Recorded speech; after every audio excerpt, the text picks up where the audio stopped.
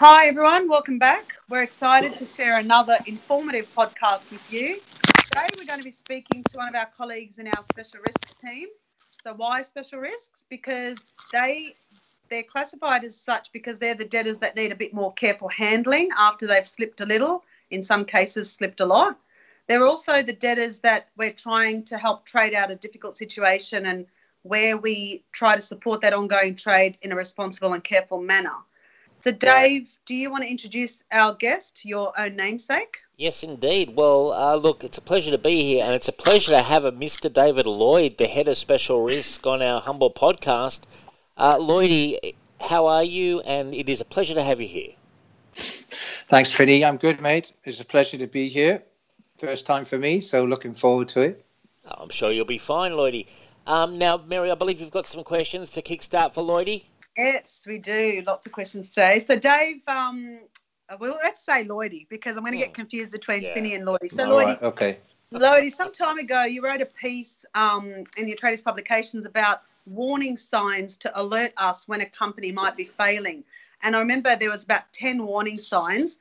Rather than go through all 10, and we'll post them after the podcast as well, could you talk us through the top 3 that you believe are really critical at this point in time? Yeah, sure. Well, I think in this point in time, I'm probably thinking about a COVID-impacted environment. Yeah. And look, and just around those early warning signs, before we get into things, it's not just one. It's normally a cluster.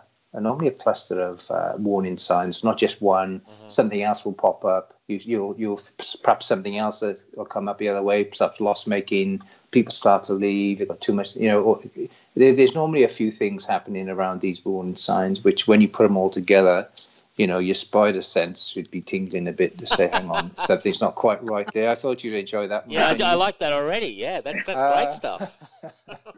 So I think that, the existing environment is a bit surreal for me. I think the warning signs I came up with before relate to more of a utopian time where you pursue debts through the courts and government weren't spending billions paying employees' wages as companies' revenues fall and banks weren't taking action on delinquent loans and non-performing companies and everything else. So, that's changed now. What I'd probably like to say is that my top 3 are of those lot. I've thought about it in this environment. I think I'd start off with debt, too much debt. Generally the principle for me is if a company was struggling to service its debt before COVID, then, I think they're certainly likely their ability to service debt is going to worsen during and after. Unless you're one of those companies who's a COVID winner, then your revenue, is going to be lower and your performance is going to take a hit and you'll find it even more of a struggle to service debt. And you just may not survive COVID-19 or its aftermath, being a change in consumer patterns in the following 6 to 12 months after COVID.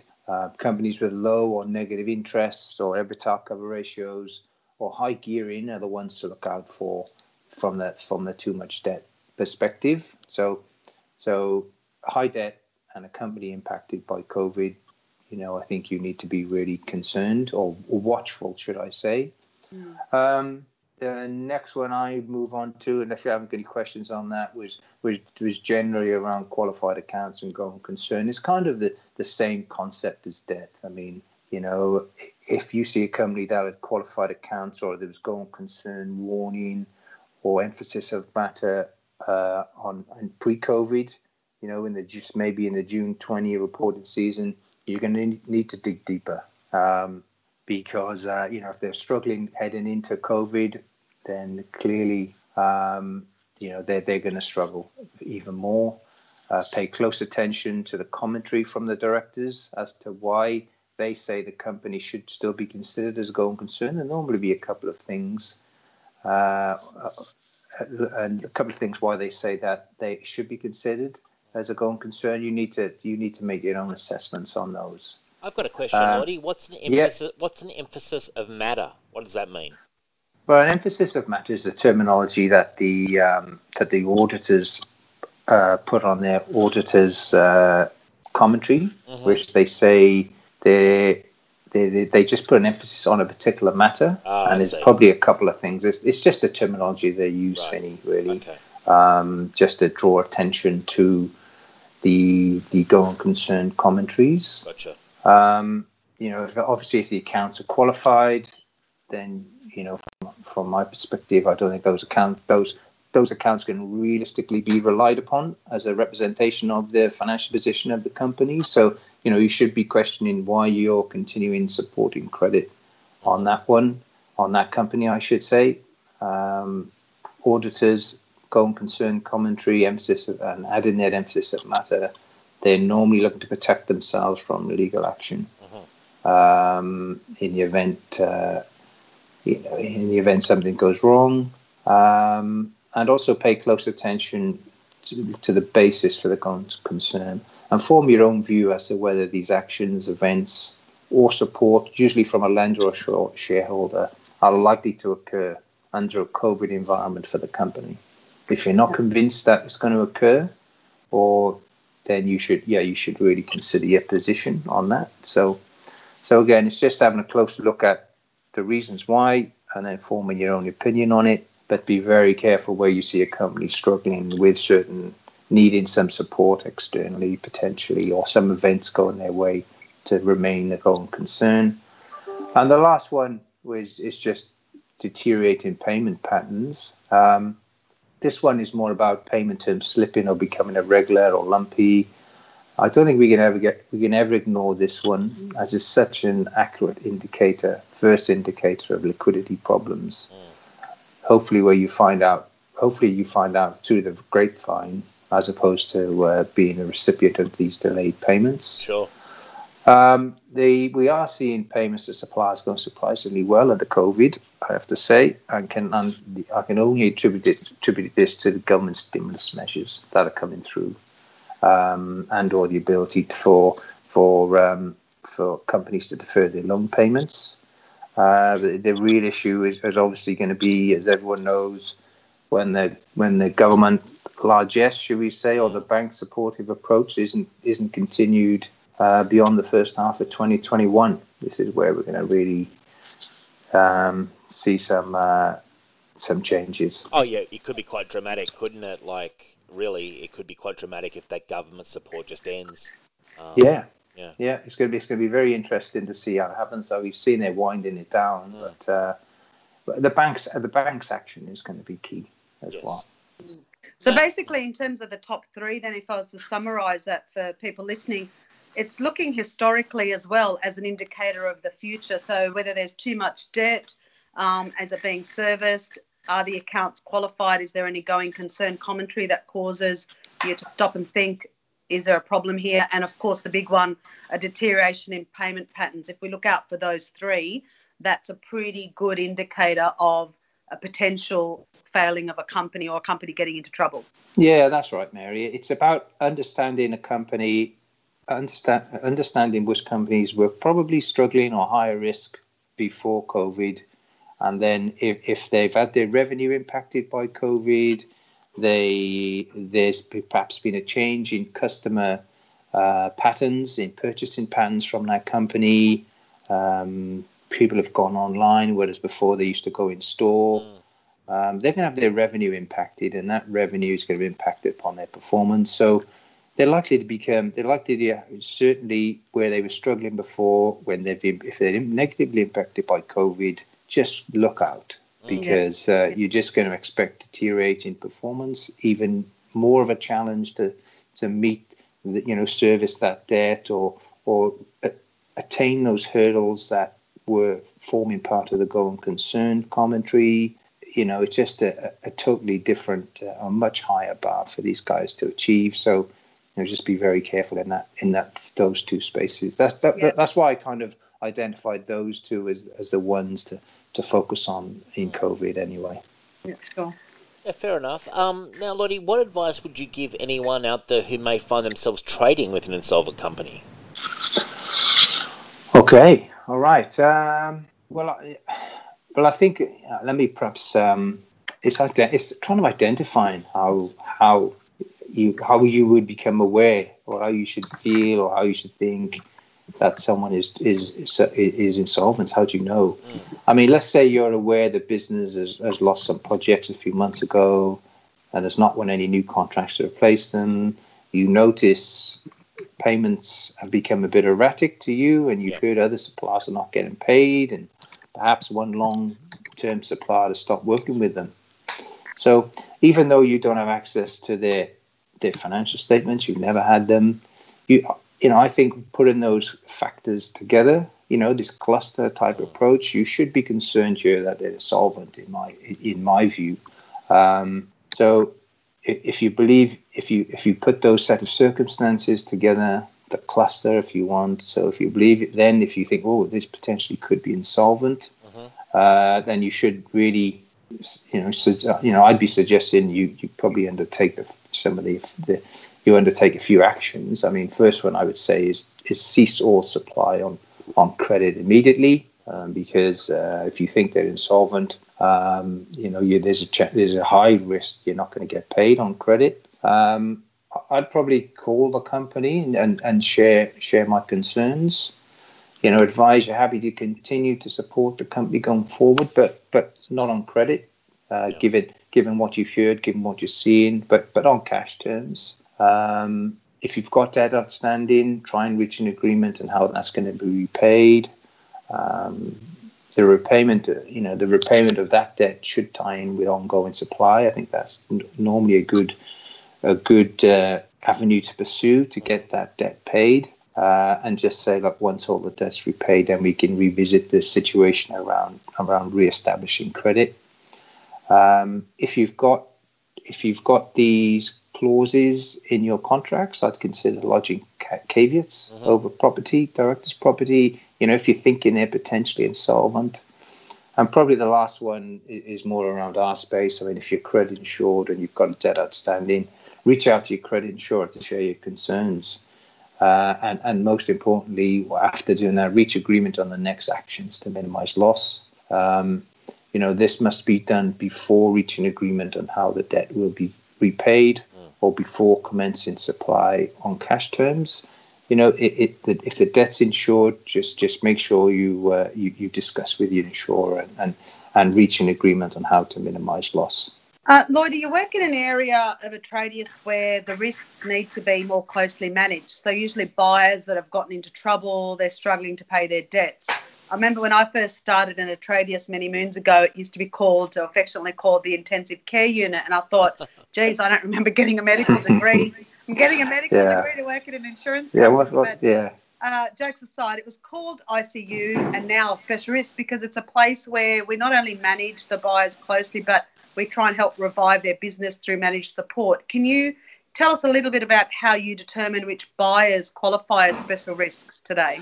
Well, I think, I think special risk is to cover both sides of the fence. I mean, ICU is a pretty good term for it because we are looking at companies who represent an increased probability of default from the ongoing underwriting side. And the special risks, so we consider these to be special risks in terms of higher value, higher risk. So that's where the special risk comes in. And we've also got the recovery side too, where we're trying to manage or manage out a situation where we're trying to get debts repaid. So that's where the special risk comes in. So on the first side of it, in terms of how do we identify cases or companies which meet the criteria, then as I mentioned before, it's ones where our assessment is an increased probability of default, usually loss-making, or should be commencing a turnaround strategy. Typically we see issues with debt. As I mentioned before in the first question, we see issues with debt. We see covenant breaches, servicing that debt. There's a refinancing risk ahead of them. They got to refinance their debt in say 4 or 5 months, and their performance is deteriorated, so we're concerned they're able to do it. Maybe they've got a large bullet payment, and we're concerned that they're not able to make it. So, from their existing cash flow or liquidity that we see as available to them. So that's kind of where we take companies in and continue underwriting them, Mary. there's also cases where customers notify us of delayed payments. Again, going to the third example I gave around some of the early warning signs. This is usually more acute. This is usually, this is the late payments one, and this is usually a more of acute situation that the company's already facing liquidity issues and struggling to pay its suppliers. We need to have a good look. When this happens, we just think, right, okay, we need to find out what's happening, or have a good look under the hood, so to speak. Find out what the situation is. From there, we look at ways we can continue supporting the business, but also, more importantly, we're trying to find ways we can minimize the potential loss for our insured customer. Make sure they get their debt repaid and reduced. But also, we also want to make sure that the relationship maintains. So we don't really want them to lose a customer either. So, we normally look at ways we can continue supply. We enter repayment plans. We sometimes try and negotiate security, or kind of last option for us is to pursue the company legally. Lottie, I've got a question. In a scenario like that where you've got a business in trouble and you are trying to sort of support the struggling business, can you get access to their financials? Will they provide that at times, the buyers? Yeah, of course. Yeah. I mean, generally speaking, well, when it comes into our underwriting area, the first thing we do is reach out to the company and say, look, this has moved into our special risks area. We need to see how you're doing. We need to see how you're managing the situation. Can you share us, your most up-to-date information? We have a conversation with them, so we try and understand what they're doing to turn the company around, and then we form a view as to whether we think they're going to do it or not. But for an integral part of that is sharing more up-to-date information with us. Do you get scenarios where they refuse? Do you get scenarios forecasts? Yeah, we get forecasts and all this kind of stuff. And sometimes do the buyers refuse to supply those financials? Yeah, sometimes, but if they do, we tend to strong arm them a little bit. Okay. If they do, if they try that, because we say, okay, well, if you're going to take that approach, we need information to be able to support you, support your continued supply. So if you're not going to share the information with us, then we're not going to be able to support you. Yes, that's kind of the approach that we take. I should do that in collections. Sorry? Yeah, I mean, on the recovery side, I mean, sometimes, normally we're just trying to negotiate a plan which you think is acceptable, which is in a reasonable scale and whatever. But sometimes we're presented with a really long plan, and we're like, oh, what is this? Are these guys stretching us out? Are they really being genuine? Are they really paying us back as quickly as they can, or paying the customer back as quickly as they can? So sometimes we ask to see, okay, let's have a look at your cash flow forecast. Talking about what's happening in their business and how much cash they expect to be generating from ongoing trade. How are they? We need to understand how they're going to repay the customer. Is it from collection of debt? Is it from ongoing supplies? Is there a refinance? In my opinion, is it the dreaded, oh, we're going to go to an IPO and they're going to pay you off? Because, 99 times out of 10, that never happens. So it's getting a realistic picture from them. And that's why even in our earlier podcasts with collections, we spoke about that while this is a buyer for our customer, they almost become a customer of ours because we are there to support them as well. So our ongoing support of credit insurance also helps them. So getting a realistic picture of where they sit helps us to then manage that a bit better and almost become a crutch for them in a way, really. Yeah, like it's not in anyone's interest for these businesses to go down. So we want to keep the business. We want to keep the business alive. We want to keep our customer supplying. We want to keep our customers' relationship going. We just want to keep everything going until everything's back to until you work out, and everything from there. You just breathe a sigh of relief. It's done, and then everyone just moves on. So that's kind of the approach that we take on it. So that's it. So hopefully that's a good outcome for all. If you get through the repayment plan, everyone gets there, everyone gets the customer gets their debt repaid, the buyer's able to, to continue with the important supply they get in, and they're able to get themselves out of a difficult situation. Fantastic. Now, Lloydie, you also manage this unit with your team not only in Australia and New Zealand, but across Asia, Africa, and Middle East. Can you talk to us about any differences you see in how buyers are managed in these various regions? All right. Well, of course. I'll start with. I'll just say generally the principles. I mean, we do what we can to prevent a loss or an insolvency, failure of the buyer or the company in distress. But there are some material differences in the information available to us, and how we take legal action, we take security, or even the existence of an insolvency framework. Something as fundamental of that is different in these regions. In Australia, as most of the listeners will know here, I mean, we've got a well-established insolvency framework. We've got, the proposal for the what you call abridged, if you want, or the shortcut insolvency for smaller companies, with liability less than $1 million. We've got this being introduced. So, we've got a pretty well-established insolvency framework here. I would say we've got a functioning legal system. I mean, not now because it's COVID, sure. But, in normal circumstances, Definitely.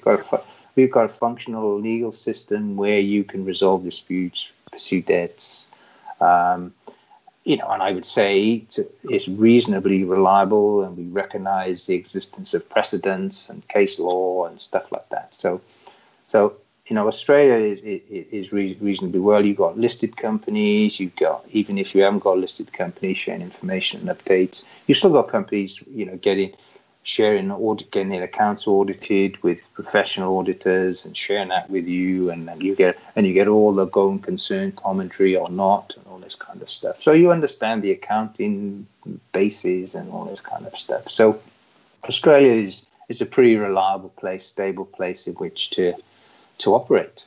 I can't say that's the same for the other regions I deal with. Like Middle East for one. I mean, there's no insolvency framework whatsoever. I mean, taking legal action in the courts, local courts, is slow, costly, and I think the outcome is more like a raffle or toss of a coin. Oh dear. Honestly, it really is. The judges there have criminal law experience and simply not. I don't think they're qualified or got the experience to handle some of the more complicated corporate disputes between parties. They can be pretty complex. So they rely on experts to inform them. Now, again, these experts, are they experts? I'm not so sure. So that's kind of the issue in the Middle East, and sometimes suppliers request security there in the form of post-dated checks from the owners. The owners to secure the payment, the owners of the business to secure the payment. I mean, that's one of the things we see. What? Sorry? I said that's old school. That is really old school. That is. And why do they do it? Well, in the absence of any civil law or ability to pursue companies for unpaid debts, bouncing a check is seen as a criminal offence in these countries. Therefore, if you bounce a check, then you're off to jail. Wow. So that's a pretty significant deterrent. But and I certainly wouldn't want to be bouncing checks around town.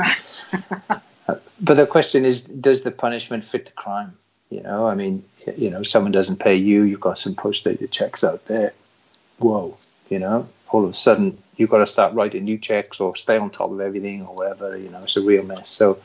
So what we see, like in the Middle East, a lot of the business is done by Indians. So what do? Where they know they're going to bounce a check, they just run. They flee. They get out of town. So they typically head back to India, but what they do, they abandon the business.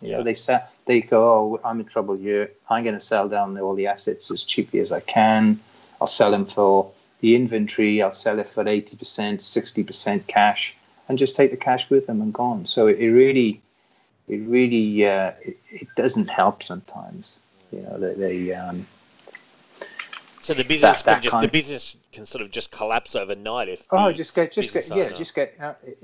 if the owner knows there's some issues with some post-dated checks about the balance, and he'll end up with the police. They get filed with the police, and the police will come knocking around on his door. Wow. He just sees, I can see the writing on the wall. I can start liquidating my assets, even though they're not his. His suppliers, his stock, or whatever. I can start liquidating this and prepare to get out of town. It'd be funny if he paid for his cab to the airport with a post-dated check and got his airplane ticket with a post-dated check as well, and then he's that's innovation, Dave. That's innovation. Well, what I'd say those taxi drivers are pretty savvy. They won't get caught like that, like you or us. You know, they'd be taking cash. They won't be mucking around taking a post-dated check. So that's the Middle East. Very interesting. I mean, Asia is huge, of course, and each market is different. In terms of the information available and the recovery opportunities or options that we have. But generally, given the in the Asia and the Middle East, in the absence of insolvency framework or functioning legal framework, our approach is to, we believe maintaining the relationship between our customer and its customer, the buyer, is everything. If you stay relevant and you're able to work out a repayment plan around further supply and maintain the relationship, and your prospects of getting your money back are greatly enhanced compared to the runaway scenario where you got nothing. So we really do in this region on recoveries, we really do focus on trying to stay relevant, make sure that the customer's talking to the debtor, the buyer, they're still supplying, because the minute that relationship's gone, our ability to recover diminishes or falls off a cliff very quickly. Yeah. And that's a theme that we've come back to time and time again, that maintaining the relationship with the buyer, whether it's our customer, the supplier, maintaining that relationship and knowing their buyer really well, or in fact, whether it's our collections team maintaining a relationship with the buyer, or in your case, our special risks team. That relationship is quite important because it shows the buyer that we're prepared to work with them. There's no need to run. We can take our time here a little bit within reason, of course. So that's a recurring theme. But if we just come back a bit closer to home a little bit, we've talked before in our podcast about insolvency holidays being given by various governments around the world. And one of the issues that nobody has spoken about yet, and I think it's because it's a too hard basket item, is how liquidators will determine what is and isn't a preferential claim. Can we get your thoughts or pieces of advice you can give companies about how to protect themselves, given that there's this lack of clarity around that issue? Okay, all right. No, you're right. We really haven't seen much we haven't seen much activity yet, but I'm sure we will. This is, my opinion is that I've not seen anything in the legislation that refers to or impacts what is not a preference payment. Therefore, I don't expect to see any changes by the liquidators, and it'll be business as usual for them. They'll identify payments that have been made, within the 6 months prior to the date of loss. They'll go through the usual routine. So they'll take their usual approach with it. And what we see, unfortunately, in a lot of instances, this is the only way they're going to get paid from an appointment. So they're going to pursue these debts. They're going to pursue these debts when they get the opportunity. But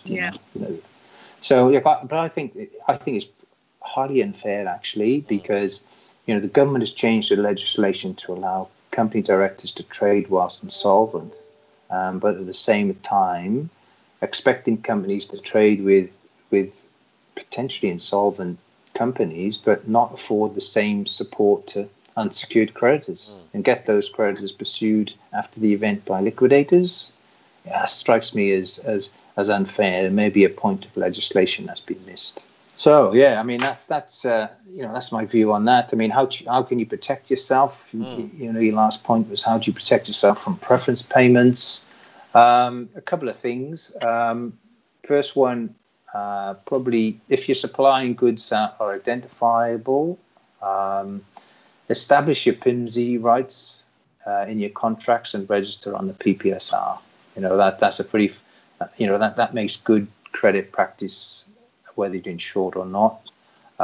There's a growing legal argument that you're a secured creditor as a PIMSI holder, and preference payments only relate to unsecured creditors. So if you're a secured creditor, then you've got a very good argument to see that you're not subject to any preference payments.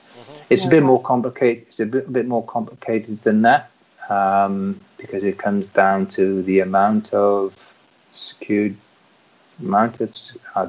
debt that was secured. But you don't have an argument unless you establish your PIMSI rights and register them on the PPSR register. So, that's a pretty important one for me, for anyone supplying goods on credit, which they can identify. The second one, it's a bit corny, I know, this isn't a Tradius podcast, but take out a trade credit insurance policy for the Tradius. There it is, the ad, finally. Yeah, it is. I know, we're on question 4, is it? Or 5? But anyway, look, we provide insurance for preference payments, losses, up to the value of the credit limit on the buyer. So, if you are unsecured and you trade unknowingly with an insolvent company and you get pinged for a preference payment, you can submit a claim. You can submit a claim for the first loss, and then obviously there's 2 years, or I can't remember, it's 2 or 3 years after the date of loss. I mean, after the insolvency, or 2 years, you can submit a subsequent claim for the additional loss you suffered due to preferences. So preference payments, yeah. So we insure that stuff for you. It's a hazard of doing business, unfortunately, and that forms part of your policy with us. Third one, trade on cash terms. I mean, this is probably the only other reliable way around it. This will certainly avoid preference payments, but the problem is it can seriously limit your ability to do business with your customers. If you switch everything to cash, there's you can lose a lot of business and customers. So, not really the best option. You could also hide the cash under the bed, avoid banks entirely. Now, in your Spider-Man suit, Dave. Hide it in your Spider-Man suit. Now, Lloydie, we see more and more press articles and discussions focusing on zombie companies, a term that I love. Now, a zombie company... Yeah, I do. A zombie company is one that's unable to recover its debts from current profits. Do you see many of these companies in your day-to-day, and do you think it will become a bigger issue in the future? Okay, day-to-day? Actually, I like the phrase zombie companies too. My first experience of the phrase zombie companies related to Japanese corporates in the early 2000s. These were businesses which could not repay or service their debt, but the Japanese banks, as a shareholder of these companies, which is the way in Japan, just kept on rolling over the loans in the hope that the company's fortunes would pick up, the economic environment would pick up, and they start repaying and servicing the debt. It was an incredible waste of capital, pretty highly inefficient.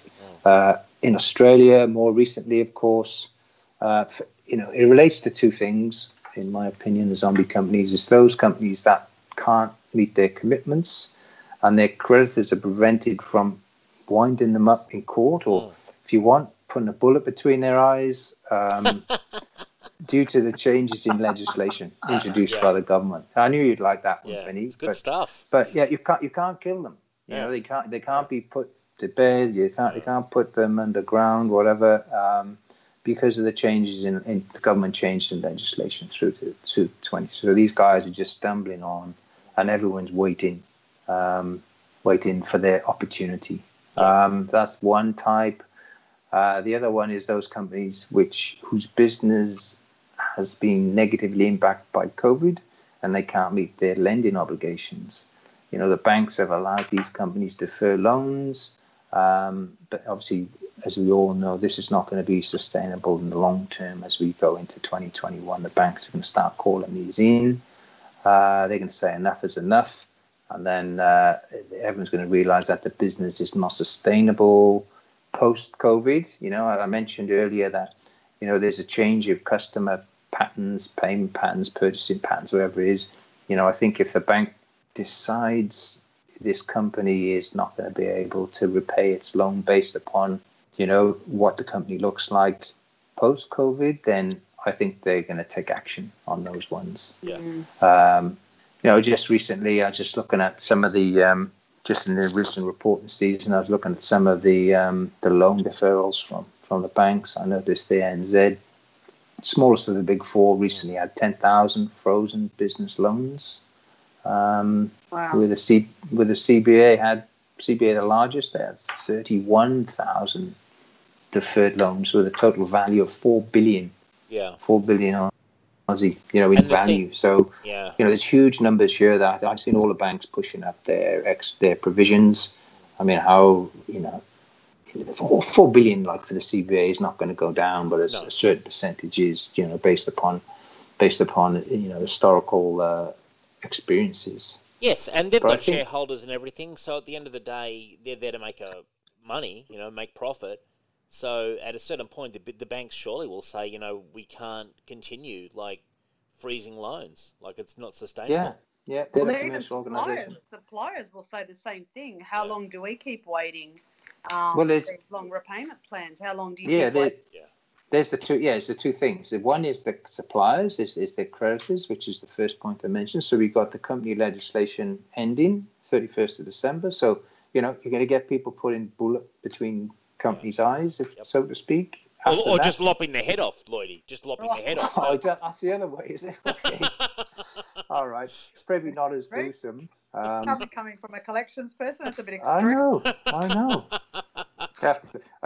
Thank God we don't let you out the office. He's forgotten about the empathy and relationship maintenance. I know. What about that relationship with your debtors? I have to go back and look that up in the dictionary. Empathy. Starts with an E. And then you got the creditors, you got the banks, of course. They're going to take action. They're a commercial organisation. They're probably under a little bit of pressure from government to do the right thing, and they're doing it already, as we know. But the major, that's pretty clear. I mean, the major unknown for me is the impact on JobKeeper on companies. I struggle to get a feel for how companies are using it, how it's impacting them. What's going to happen when the stimulus drops off at the end of March? I mean, are companies going to, which company is okay without it, or which company is benefiting from it? So you see some companies paying dividends out of it, which I have to say, is a bit unsavory in my mind. Yes. Shaky. But I mean, I think it's naughty.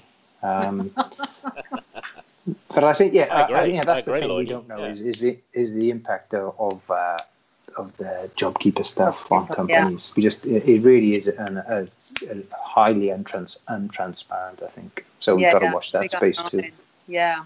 Well, from your experience in managing, you've had a lot of experience managing debt repayment plans and helping resuscitate some debtors and buyers through ongoing support of the trade. What kind of companies, again, from your experience, are the ones that come out of this stronger? What attributes or traits do they have or you look for in deciding to provide this ongoing support? Okay, it's an interesting one.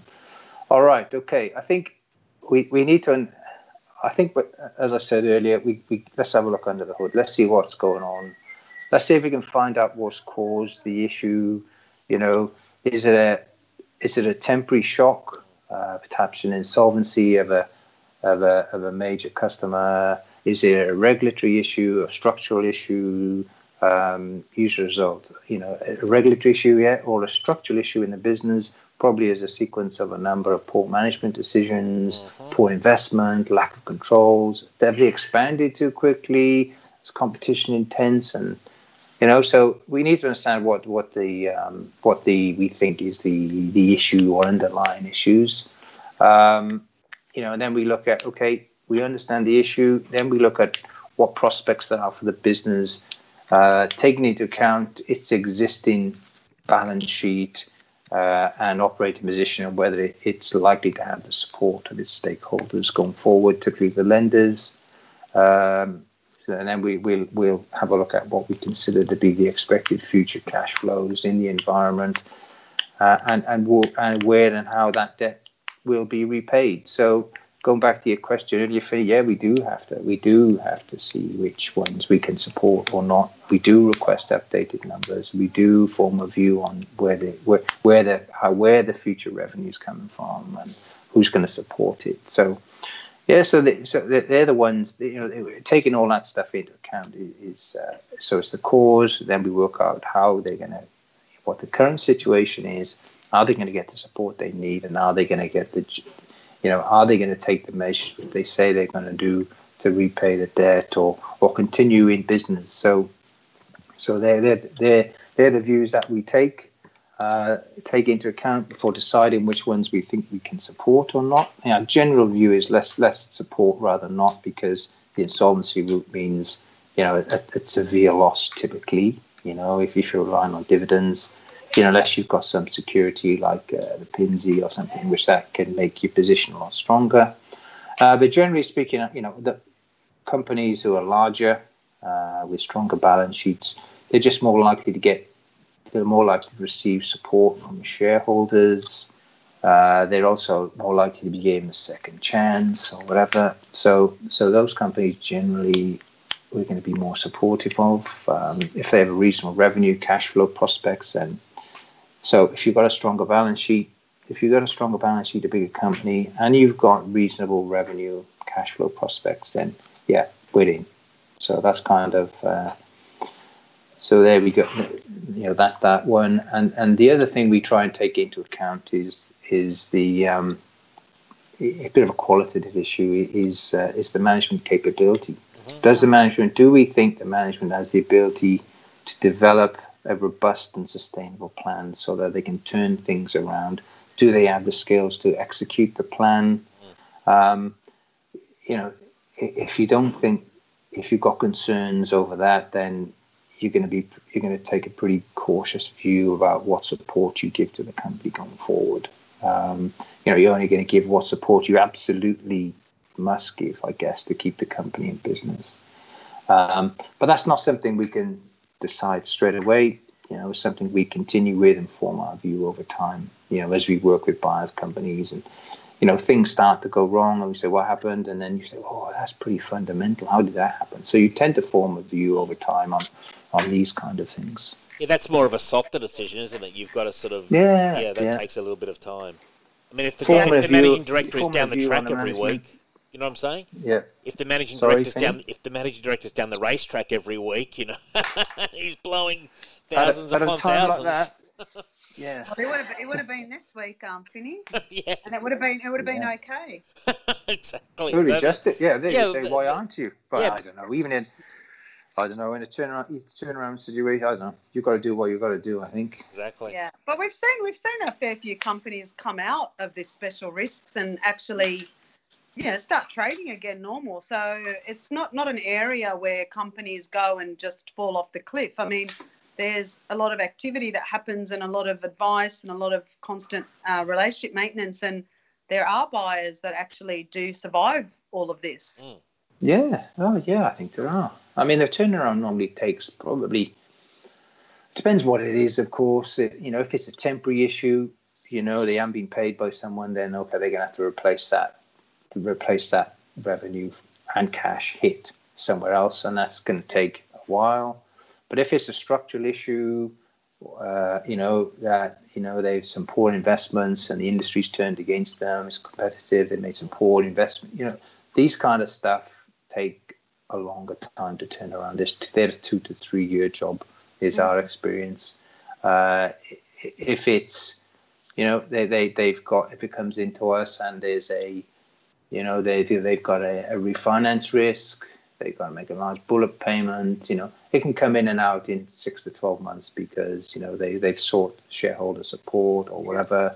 They found ways to get the money together. They recapitalized the balance sheet in a relatively short space of time, and it's hunky dory, and away you go again. And then that stuff goes out of our area again, and we focus on something else that may or may not come in. Yeah, well, that's a good time to end it on a survival mode in that case. But that's another podcast wrap. Thanks, Lloydie, for your insights this week. It's been great. I hope everybody out there listening did find that valuable, but feel free to reach out to us if you do want any more information. Next week, we've got another external guest, which I'm a bit excited about. So until then, I'm going to say goodbye, stay safe, and enjoy the week. And I'll say thank you very much for having me. And Lloydie, thank you very much for coming on. And thank you, Mary, for having me as well. All right. Thank you all. Thank you, guys. Thanks for your questions. Thank you. All right. Bye. Cheers. Bye-bye.